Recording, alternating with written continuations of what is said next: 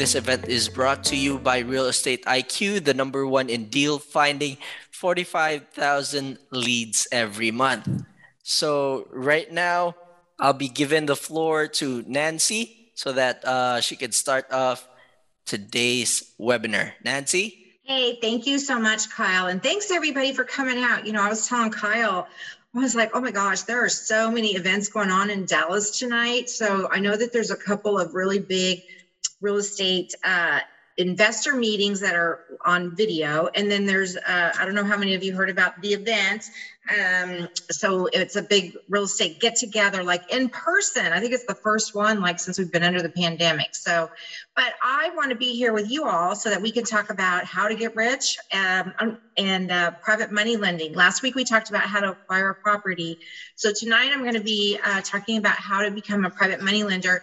And it's going to be more specific, like how you, I'm going to assume that you're going to find your private money lenders from real estate and networking, right? Because using other people's IRA money is very relationship based. As I've said before, like if I have brand new investors that are wanting me to put a deal together for them, as we're going to talk about tonight, I'm going to be a little hesitant to do that because the people that I work with have worked with me personally. I've been in deals with them. So tonight's going to be more about how you combine different IRA accounts to become a private money lender. So if you have, we're going to be focusing on small dollar IRAs, but if you have more than $50,000, because I'll be focusing on like the 5, the 10, the 15, but what I'm going to be talking about today is how to use small dollar IRAs to become a private money lender. But all the techniques and what we're going to be, and the specific documents and things we're going to talk about can be used on any dollar amount. The key is it has to be self-directed. So without further ado, Kyle, go ahead and we're just going to get right into this. So as you all probably know by now, I wrote the book called Winning Deals and Heels. I'm also the creator of the Profitable Landlord System. You can check that out. I've done speaking, been on podcasts and whatnot. What I'm going to be talking to you about tonight, actually, I wrote an article for Forbes that got picked up. And if you go ahead and go on to the next screen. So I've done a lot of talking about how to use small dollar IRAs. And if you don't know my little backstory, it's that everything I learned, I went to Quest Trust Company. They are one of the larger self-directed custodial companies here in the Dallas-Fort Worth area, but they are not the only one. And there's many other self-directed companies that, across the United States. So these, I don't purport to be a CPA or a tax advisor or anything like that. These are the information I'm giving you is what I've actually done. I've actually put in practice. So 3 ways to grow an IRA. Last week we talked about, acquiring properties with an IRA. Tonight we're going to talk about private money lending. And then on November 10th, my next webinar was going to be on the 3rd. Election night, I just didn't really want to compete with Trump and Biden. So we are going to move it to November 10th at 6 o'clock. So, okay, let's go on to the next slide, Kyle. Okay, so always a disclaimer, I'm not a financial planner, I'm not a CPA, I'm not an attorney, and I always encourage you to consult with your financial advisors and CPA, tax attorney, and also the deal. Always make sure you're doing your due diligence on no matter how you're investing, whether you're being passive or active, always make sure you do your due diligence. Okay, next slide, please. Okay, so the overview, we're going to be talking about now when we talk about growing your IRA, we're talking about it has to be in a self-directed company, like Quest Trust Company. If you have a 401k or another type of IRA account that's, say, in Fidelity, they're not self-directed, right? So what are the types of IRAs that can participate? Well, Roth, traditional, the educational, the Cloverdale, health savings account, SEP IRA, that's what I have. My husband and I have, we each have a Roth and a traditional, and then I have a SEP. And then a checkbook, and I've personally not ever used the checkbook, but some of my lenders, they have a checkbook that they're able to, there's some rules about that, but they can do it through their own company. So, okay, next slide, please. So the key is it's self-directed. Now, why did I start putting all this together? Well, I've been doing this, as I said, I went to Lunch and Learns, and this is how I learned everything. Nate Hare, what used to be the VP for Quest Trust Company. He's since moved on to another company. But in less than 2 years, I've worked with only people that have $50,000 or less in the account. The majority of the people that I work with have somewhere between 10 and 30,000 in one or two. They might have 2 IRA accounts that have $5,000 each, or they might have one that has 15 and one has 25, but all of them are under $50,000. So I do this like not all the time, right? So in the last couple of years, it's going to be 2 years this coming November, I have put together, I call it cobbling, because you're cobbling all of these IRAs together on 24 different properties with a combined value of over $1 million. Now, on the scheme of things, I had a lady on the other night that she raises, $2 million worth of funds for different things. And that's all good, you know what I mean? But this is $1 million worth of properties lending with, $10,000, $15,000. So think about that. That's a lot of activity for, properties over $1 million. So those investors that invested made over $135,000 just in interest. Normally the terms for private money lending that I set up for people are 2 points, which is the origination points, and 10% interest. So they earn $24,900. And then as another caveat, when somebody wants to borrow money, then if I'm borrowing money from my account holders, or I'm borrowing money, I'm putting a deal together for an investor, I make the investor pay the fees. So generally with custodial accounts, what they do is there are fees to maintain your account. There's never a fee for the money going into your account, but if you were to lend me, let's say $10,000 out of your IRA, there's going to be a charge for that. It's usually $125, $150. So myself as the borrower, I'm going to pay those fees. So what I'm saying is that we've paid $3,200 in just, using fees. So the IRA account holder didn't have to pay that. The borrower paid. And you know what? I did this with right around 10 different account holders. And that was only maybe like 6 or 7 people, because some people had multiple accounts. So you don't need a ton of people to make this happen. So the total earnings then was almost $160,000, or an average of $7,000 on 10 different account holders. So if you were one of those account holders, depending on your percentage, you would be getting a part of that every month. Okay, go ahead. Next slide, please, Kyle. So, go back. There you go. So how to get started. So first of all, your IRA has to be self-directed. I can't talk about that enough. So if you don't have an account, now on the 10th, I'm going to talk about a deal that I did with $100 out of my IRA, and I got a property, right? It has to do with the option. So I recommend, starting out with 5,000, but you know what, you can use, it's just harder to get a percentage if you have less than, let's say 2,500. The least amount money I have used is 2,500, and the most on these small dollar IRAs, putting it together, is 50. So it is difficult to find deals where you can utilize $500 to $2,000, but there is a way to use those, but not typically on private money lending. So again, I want to emphasize this. So you might be sitting there and maybe you just tuned in because it caught your attention about, oh, well, what is she talking about? I want to grow my IRA. Because when I talk about these funds that are going into your account, they're tax deferred, not tax free, but you can grow your account tax deferred, meaning that it doesn't interfere with the annual contributions you can make. So you can make your annual contributions and still grow as a private money lender, and you're going to be fine.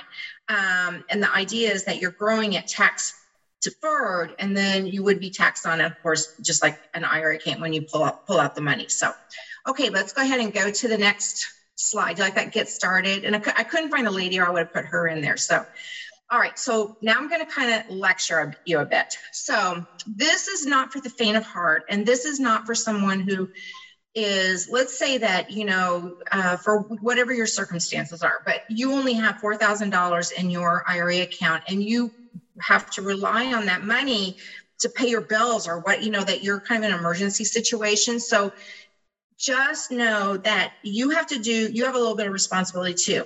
And you always have to vet the deal. So what I'm talking about here. So most of my private money lenders, because I've been investing for so long, because I know what I'm doing, because I have a reputation of paying people back, I buy good deals, I know how to vet the deal. I coach a lot of people about how to use their small dollar IRAs, but the very first, and sometimes what they'll do is they'll just go, okay, Nancy, just put me in the deal. That's all good, but I'm still going to send you the information about the deal. And I'm still going to make you sign off that you at least looked at the deal. You might go, yes, you trust me or whatever, but maybe it's not me you're working with. So you just want to make sure you vet the deal. And we're going to talk a little bit more about that. You want to vet your borrower. So if you don't know who you're lending to, and when I say vet the borrower, I don't mean like you have to go in and, do the, like, what's their FICO score and all that, because that really won't matter. What matters is the deal, because your IRA needs to be secured and backed by a real estate investment. That's what this is all about. It's not like you're going to go out there and make some crazy investment and give me, all your IRA money. I'm not taking your money. You are having a first lien position, which is very important. So whenever I borrow money or lend money when I'm a private money lender with my IRA, I always make sure I'm in first lien position. Now, on the flip side of that, I have borrowed money and put people in second lien position. But number one, I disclose it. Number two, I have a relationship with my account holders that they know that they're in second lien position. I usually pay a little bit higher interest rate for them. And then it's a shorter duration. So, and I just let them know, and then they can decide if they want to go second lien. But if you're brand new to this, never, ever go second lien. What that means is if something should happen and the property has to be foreclosed on, you're not in first lien, right? The person that has the main lien is going to get their money first before you do. And then you want to make sure you know what the required paperwork is, because there is some paperwork involved. You always close at a title company. And I would put in here an attorney's office. If that attorney knows how to work with small dollar IRAs, I would just encourage you to use a title company with an attorney, but also make sure that title company knows how to do the paperwork for, lending with a small dollar IRA. And then, you know what? The great thing about being a private money lender is you can set your terms. Now, if you're in my deal and you have $5,000, you can't tell me that, oh, hey, Nancy, I want 12%. That's not going to happen. So, because if everybody else is in at 10, I'm not going to pay one other person 12. So when I say set the terms, you can decide, do you want your IRA tied up longer? And I always encourage my small dollar IRAs to go longer than 6 months. I mean, if you get a secured investment of 8 to 10% return, why would you want to turn that over in 3 to 6 months? It seemed to me you want to just keep it in there, keep building. So, all right, go ahead and go to the next slide, please, Kaya. Now, for those of you that follow me with my profitable landlord system, I talk a lot about location. I'm a big person about, I like to put eyes on my properties or have trusted boots on the ground that can do it for me. And also location has to do with what I'm going to do with the property. If it's closer, I'm going to keep it as a rental. If it's further away, I'm probably going to own or finance it, that kind of thing. So, and the other thing you need to think about is if you are ever a private money lender, whether you're in with a group of people or by yourself, is it something that you would want? Is that property something you would want to own? So I always tell my private money lenders, worst case scenario, if let's say I stopped paying, and you have to foreclose on me. Well, if that's a property like in East Texas, that's not something that I'm interested in having, right? I mean, it would have to be a super good deal for me to have it out there in East Texas. So would you want to own it? Or maybe it's the type of property, like I typically purchase 3 bedrooms, 2 baths. So if it's a 2-bedroom, 1 bath, that's not really my favorite type of property to buy. And then the ARV, the after repair value, the comps. So I'm a real estate broker. So I run my own comps and I do it for all of my people that are participating in a lending deal. But who is running those comps? Because this is another thing you have to be kind of careful about. You can go in and manipulate numbers wherever you get them from, the MLS or whatever. Wholesalers do this a lot. They'll go in and they'll pick, properties from 2 years ago that sold on a street, 4 miles down the road or whatever to kind of get the number they need. So the reason that this is important is because you don't want to lend 100% on a property. So if the property is valued at $150,000, you don't want to lend $150,000. You want to have some equity left over just in case you do, just kind of like the banks do or whatever. And you want your investor to have a little skin in the game. And then the exit strategy, this is important to know. So there's so many little elements you can see that kind of go into that. It's like, great, yeah, I have $10,000, $20,000, but here's where I'm saying that you as the lender need to be cognizant of what you need to ask about. So the exit strategy, this is like, how are you going to get paid back?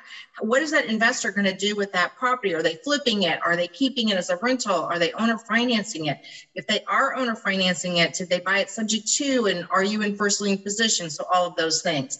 And then on the borrower, how do you know that? So this is really important. And this is really what private lending is all about. Quest Trust tonight actually has a guy talking about, he wrote a book about, raising all the money that you want or whatever.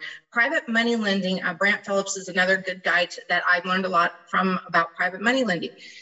It's about your relationship. Like, think about all of the people that are in your family, your friends that have IRAs. And, you can put deals together, just like I'm going to show you tonight. So if in your family you have like an HSA for your family, you have a educational account for your child, or maybe you have multiple children, you and your wife both have an account, you can cobble those together. You can put those together as individual accounts. You don't have to stick them all together in one account, and you can become a private money lender. So it doesn't have to be just, Joe has 10,000 and Sally has 10. I mean, you can do that too with other people, but you can put it together with people that you may already know. And then what's the experience level of not only the person that's asking for the money, but also the person who's being a private money lender. So I do like to help brand new people, brand new to being a private money lender, but they take a little bit of more hand holding, right? Because they've never done it before. They're a little nervous because, it is their money. And then we're talking about, $4,000, $5,000, $10,000. And the paperwork can be, the first time you do it, a little daunting. So that experience, and then they have to know that time is of the essence. So if you have a lot of questions about doing this, then you really need to educate yourself before you start private money lending. And I'll just give you an example of this. So I worked with a deal that I was borrowing the money from the account holders. And so I was working with one person and said, okay, this is what you need to do. Make sure you get your paperwork in and all that. And I actually created a packet of direction. It's called Direction of Investment. And I give it to each of my account holders so they know exactly how to fill out the paperwork. So I make it as transparent as I possibly can. I just can't sign your name. And anyway, I'm on my way to closing, and they still hadn't clicked the button to, get their funds going. So they could have delayed the deal. And the thing is that they were one of there were four investors altogether, or I'm sorry, four account holders altogether. And so that one person was holding up the deal. So you don't want to be that one person, right? Because everybody's going to talk about and stuff. And then the experience level on the flip side of that is of the investor. So I tend not to loan money to whether it's private money, checkbook money, whatever, to inexperienced investors because they are inexperienced, and so I don't want to take that risk. I would have to be on the deal somehow, like partnering or something, so I can kind of watch over the progress there. And then, do they have a signed contract? And so the reason I put this in here, I'm just saying, you just want to make sure that that it's a deal. You know what I'm saying? Like they're not trying to wholesale it, you want to make sure that the person that's borrowing the money has an exit strategy that includes either owner financing, rental, but they're planning on somehow keeping that, or even if they're flipping it, but they actually have the property under contract. And again, it goes back to the exit strategy. How are they paying you back? And the ARV, the repairs, what are the repairs? Who's doing the repairs? And who's bringing that deal to you? So I know that was a lot of info, but you have to kind of vet the deal and vet the borrower, and you can kind of do that at the same time. So, okay, Kyle, let's go on to the next slide, please, because I really want to get to the deal that I want to show you guys. Okay, so what you don't want to happen is you don't want to lose your money. You don't get paid back. You have to foreclose, and if you're inexperienced, so that's what you don't want to happen. So let's go on to the next. I see the money just flying away there.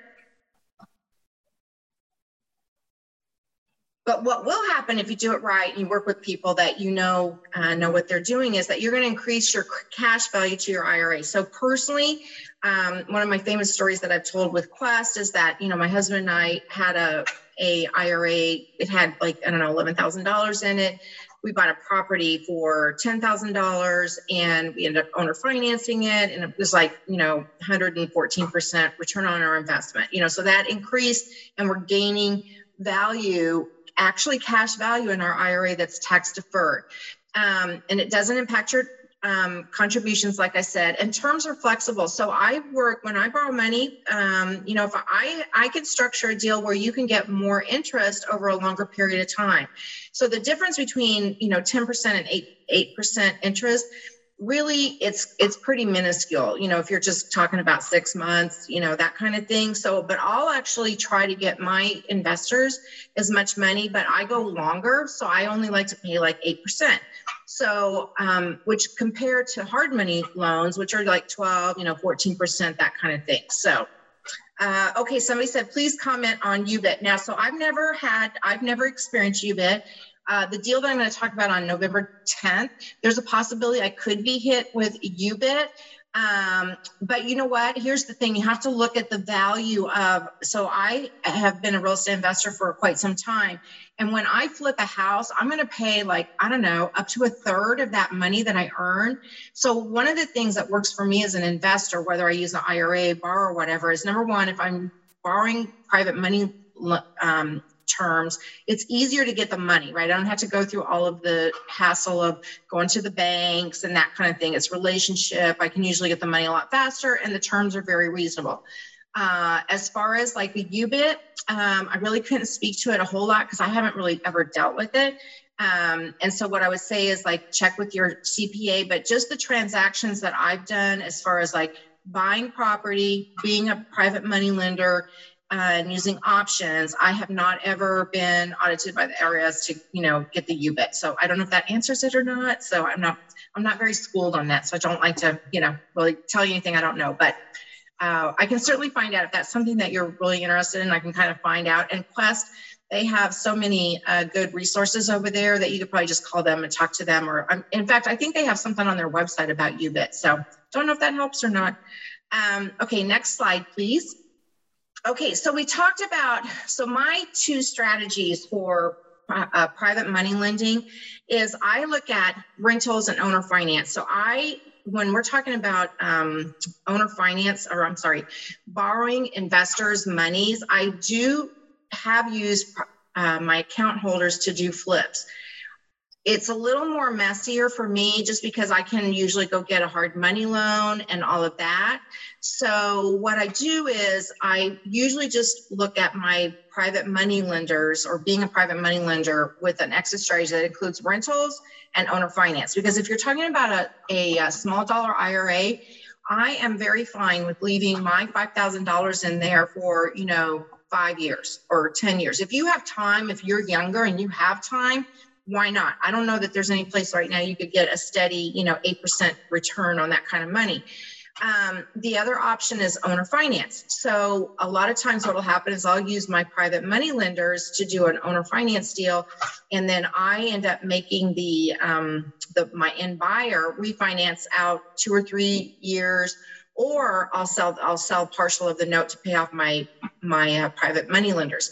On the rental strategy, to acquire the property makes sense for me to use my account holders, my IRA account holders as private money lenders. And then usually I can refinance out to pay them off. So you always have to have what is the exit strategy to pay off the lenders, or which we're talking about the IRA account holders right now. Okay, next slide, please. So what documents do you need? So there's probably more, but these are the general ones that are completely used most of the time. So there's a warranty deed. Now, there's a JV agreement. I'm going to kind of wait a little bit when we get the other slide because I actually have the numbers for it broken down between multiple account holders. But if you go in with, say, 2 or 3 people, now if it's family members and you know them, I wouldn't do this, but sometimes I'll lend and I'll use people, they're not related at all. And we need to have a JV agreement behind the scenes, meaning that if for some reason, let's say there's 3 or 4 account holders on the first lien position on the deed of trust, right, or the warranty deed, and you have to foreclose. So the people that came together as the private money lenders have to agree, well, what are we going to do in that case? Because not one of those account holders can foreclose. They have to do it kind of collectively. Now, in my deals, what we do is we say, okay, I'm a real estate broker. So what we're going to do is we're going to sell that property, right, to pay off everybody. not one person's going to take advantage and buy the property at a discount. The main goal is to get all the lenders paid off, all of the account holders, and make them whole. So there needs to be a contract, a direction of investment, a promissory note. So what this means is, so if I am borrowing money from you, from your IRA, you're lending, somebody asked the question about, LLC or corporation or whatever. So I buy my properties in an LLC when I'm, using private money, when I'm using your account, right? But if I'm buying it with my IRA, then it's just the IRA, and the IRA is not in an LLC. It just is a standalone IRA. I don't know if that, I'll kind of come back to that in a minute. So the promissory note, so when I'm borrowing the money, so I'm using my account holders, they're my private money lender.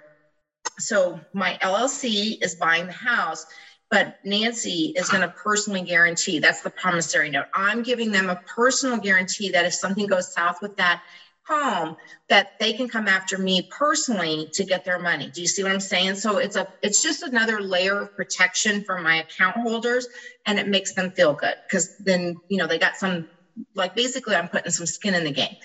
And then there might need to be an amendment to the contract. So typically what happens is the contract, I'll get it under contract, and I'm not sure exactly how I'm going to title it.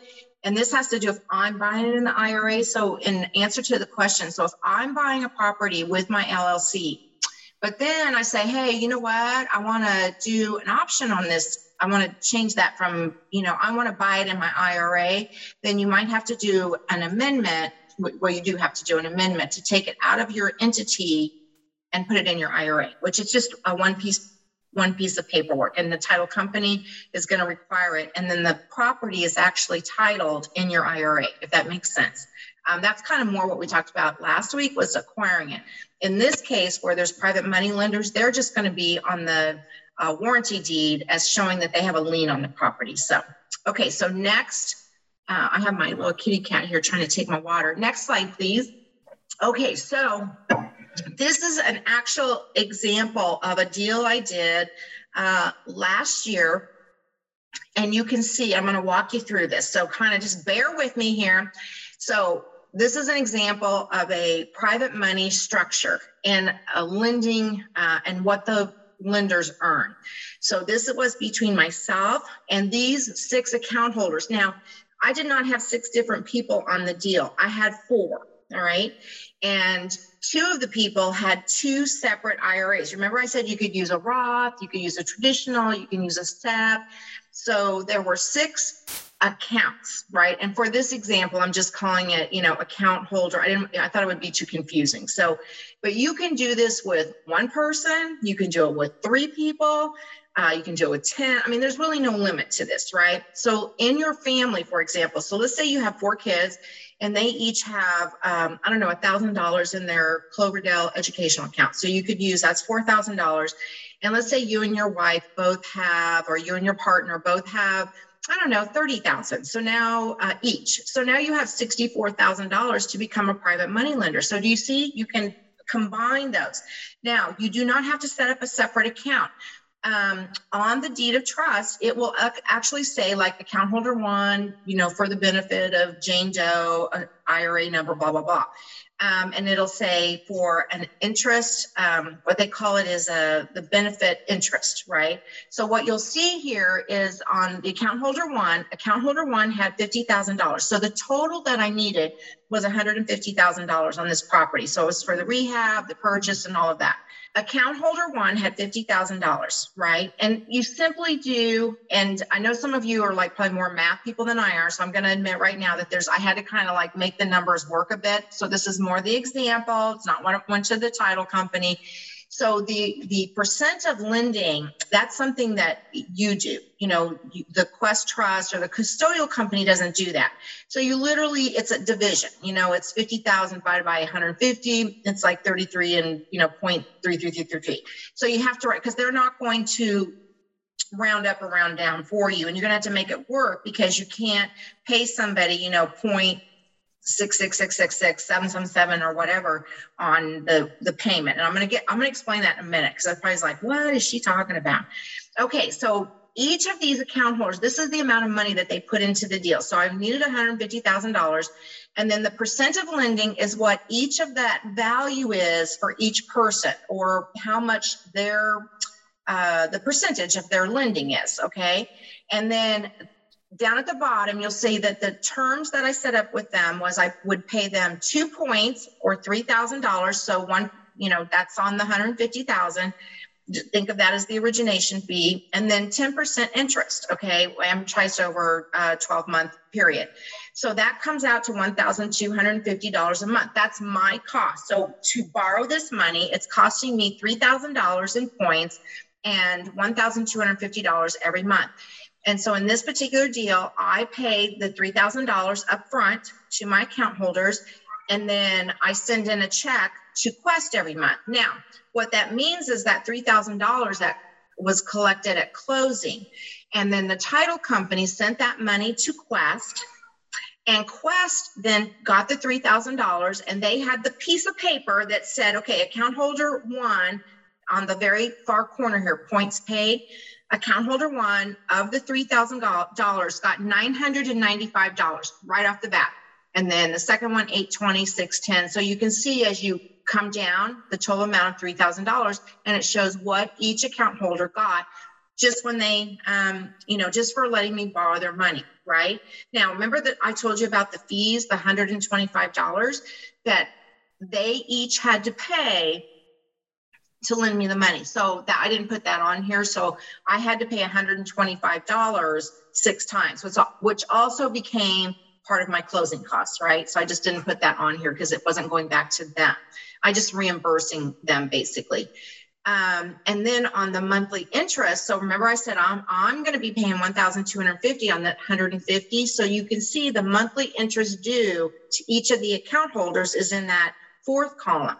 So every month I would send a check to Quest, and the check is made out to Quest Trust Company. And then Quest took that check, and then they broke it down into account holder 1, 2, 3. So Quest does all of that. And I did kind of have to fudge the numbers here to come out to 1,250 because I was doing it in a hurry. The way the percentages work, it kind of, and what happens is when I'm doing this, every single account holder that is doing a deal with me, once they've agreed, I'll reach out to them and say, hey, Sally, I've got this deal. Do you want to come in on it? And they'll say, yes. How much do you have? Once I have all of my account holders together, then I start a string of emails. All of my account holders, every person gets a table like this, and it'll say, okay, this is what Sally's getting. This is what Joe's, because it has their names in it at that point. Because I am very transparent, and I want you to know, hey, this is what, I'm paying based on this. And it's also kind of a double check back thing because, I'm not a math whiz. And so sometimes I do make a mistake, and this is kind of a double check, like, hey, are you good with these numbers or whatever? And I want to make sure that I didn't make a mistake. So I'll do this table up and send it to my account holders and go, okay, here's what I calculated. Can y'all check it? Right. So it's just a double check. So the percentages are calculated based on the amount of lending, and the custodial company only needs to know how much each account holder has in undivided interest. That's what it's called. So on the warranty deed, it literally will say, for example, if I was one of these, let's say I'm account holder number 1. On the warranty deed, it'll actually say Quest, who's the lien holder. Remember I said we're in first lien position. So this is who's going to be the first lien holder. It'll say Quest Trust Company, FBO, for the benefit of Nancy Lobbs, IRA account number, blah, blah, blah, blah, blah. 33% undivided interest. That, and then each person on the warranty deed has account holder 2, 3, 4, and 5. So that's what I'm talking about as far as the document. So in all of the documents, that is who owns that property, who has the lien on it, not owns it, but who has the lien on it. So I'm going to go check the chat room just to see if I have any questions about this one. So if you guys have, okay, questions, just want to see if okay. So if we don't have any specific questions about this, what we're going to do is go on to the next slide. Oh, okay. I guess we're at the end then. So, all right. So one of the poll questions, I think it's going to come up. So based on, doing these seminars, I've been doing podcasts and webinars and things like that for Quest. Tomorrow night, I'm actually going to do a scary story. It's Fright Night at Quest or whatever. And every time I do this, I get people that call me or want to talk about, hey, how can I do this? How can I grow my small dollar IRA? So I actually put an online course together, and you're going to be asked this here. And on November 10th at 12 o'clock, and so I'm doing another one of these at 6 o'clock for Real Estate IQ, but on November 10th at noon, I'm actually doing a free webinar about my online course. And if you're interested, then I would suggest emailing me, letting me know that I can send you a link to it. It's free, it's no obligation. And I'm going to go over what that course is, what you're going to get. And, because it has the specifics of how to put these kinds of deals together. And I also am going to go over the different forms that I'm going to give people if they take the course, because I think there's a lot of info, and it's more than I can give you in just, a 45-minute webinar. So anyway, that is it, guys. And now I do have a checklist for you. I do have a freebie. So if anybody wants my checklist that I put together about how it's really just a checklist of I put all my dots together for putting an IRA. I call it my IRA checklist, I guess. Just send me an email, or if you like the webinar, just send me an email. Or if you'd like the link to the online course, premiere, I guess I'm calling it. It's more just about, hey, I did this. And over the course of the last couple of years, I get so many people from my hairdresser to my dermatologist, how can we do this? Because who doesn't want to know how to grow their IRA tax deferred, instead of just putting in the contributions every year. So thank you so much, guys, for joining me tonight and being here. I hope you're all staying safe and whatnot. And Kyle, I'm going to give it back to you. Thank you so much for that very wonderful presentation, Nancy. Let me just go through some few REIQ slides. And while I'm doing that one, you guys could open your chat box or the Q&A box and send in your questions for Nancy so that we could go through that one during the Q&A. So this event is brought to you by Real Estate IQ, the #1 in deal finding, with over 45,000 leads every month. And our guarantee is you'll always find a deal with REIQ. And we would like to request you guys for your feedback. At the end of this webinar, you'll be getting a link for a survey form or a feedback form. Please do answer that one. It will really help us know what you guys want on the webinars and what are the things that we can improve on. So please do answer that feedback form after you leave this webinar or after I close this webinar room. So we got the customer service details on your screen right now. I'll be having that one on the chat box in just a bit. So we guarantee you a 2-hour response time if you contact us through these details that are on your screen right now. So we got freebies also, and we have this next poll that we have. I'll be pulling it up and it will be right on your screen right now so that we would know what freebies you are interested in. Please do answer that poll.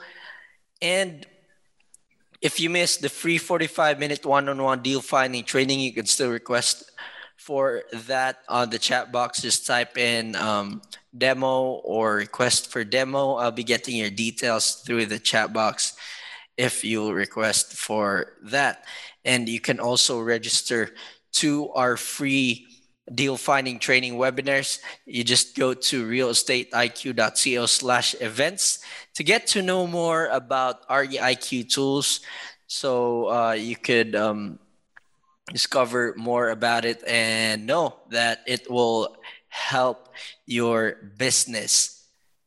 We got this community portal.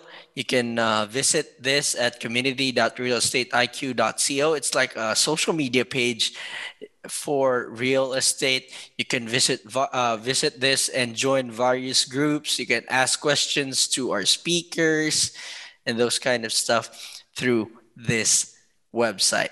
And like I said, we got free webinars ongoing every week, a lot of them.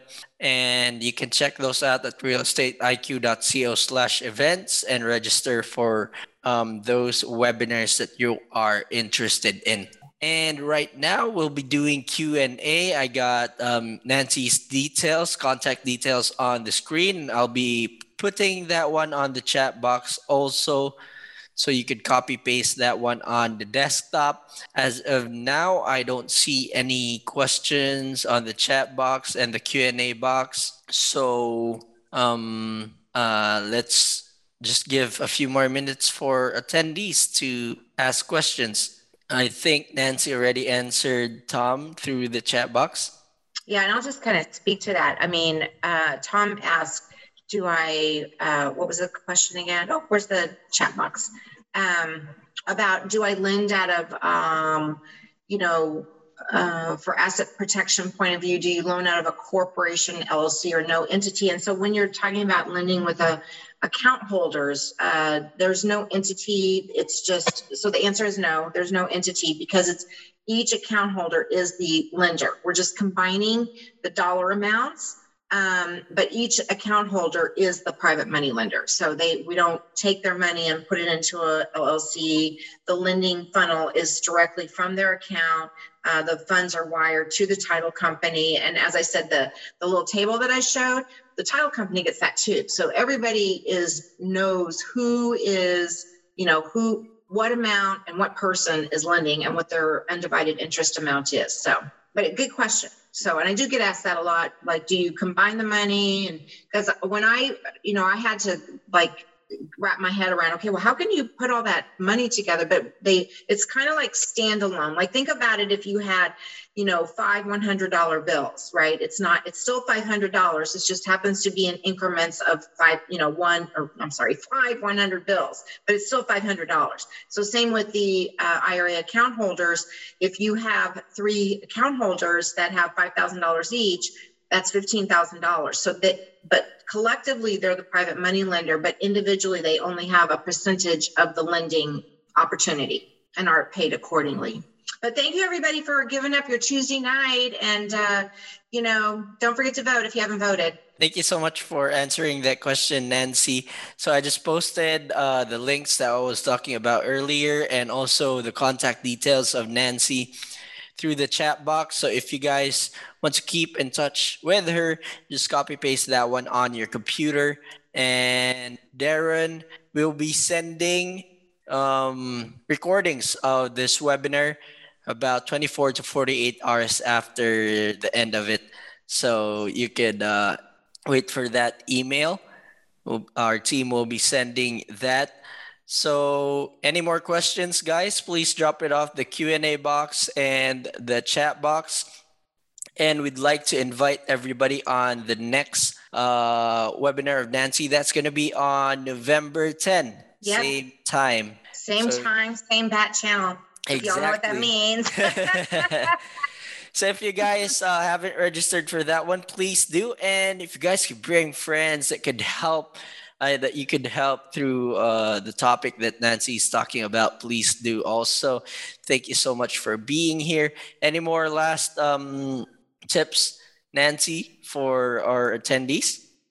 Just everybody be safe out there, and, do your marketing, because I always talk about, looking for a deal. And I think now, as we move forward into this new era of where our country's going to end up, I think there's going to be a lot of opportunities. And one of the opportunities is to grow your small dollar IRA, because I think people got, with the stock market this past year, it's just been a roller coaster. And, this is what I can say about investing with your IRA, whether it's, large, small, or whatever, is that you can get good returns, steady, good returns, and it's secured by real estate. So that's why I think this is really important. And I think that more people can benefit from it. So again, I'm here as a resource. And like I said, if you guys are interested in that webinar I'm going to do on November 10th at noon, that's at noon, just shoot me an email. Be happy to send you the link. It's no obligation. Just going to we go over more like what the course is about and what you're going to learn. So, all righty. Thanks, everybody. Appreciate it. Thanks, Kyle. Right. Thank you so much, Nancy. Thank you so much, and see you on the next webinar. And everybody who's here, thank you so much. I pulled up the last poll for you to answer before I end up this webinar. I'll just stick here for a minute or two for you guys to copy and paste all the details that you need on the chat box and for you guys to have time to answer the last poll on your screen. Thank you again, Nancy, and thank you, everybody. All right, thank you. Y'all take care. Happy deal Bye-bye. finding. Have a good day, everybody. Too. Happy investing. Bye-bye. For webinar schedules, follow us at our official social media accounts or visit us at www.realestateiq.co.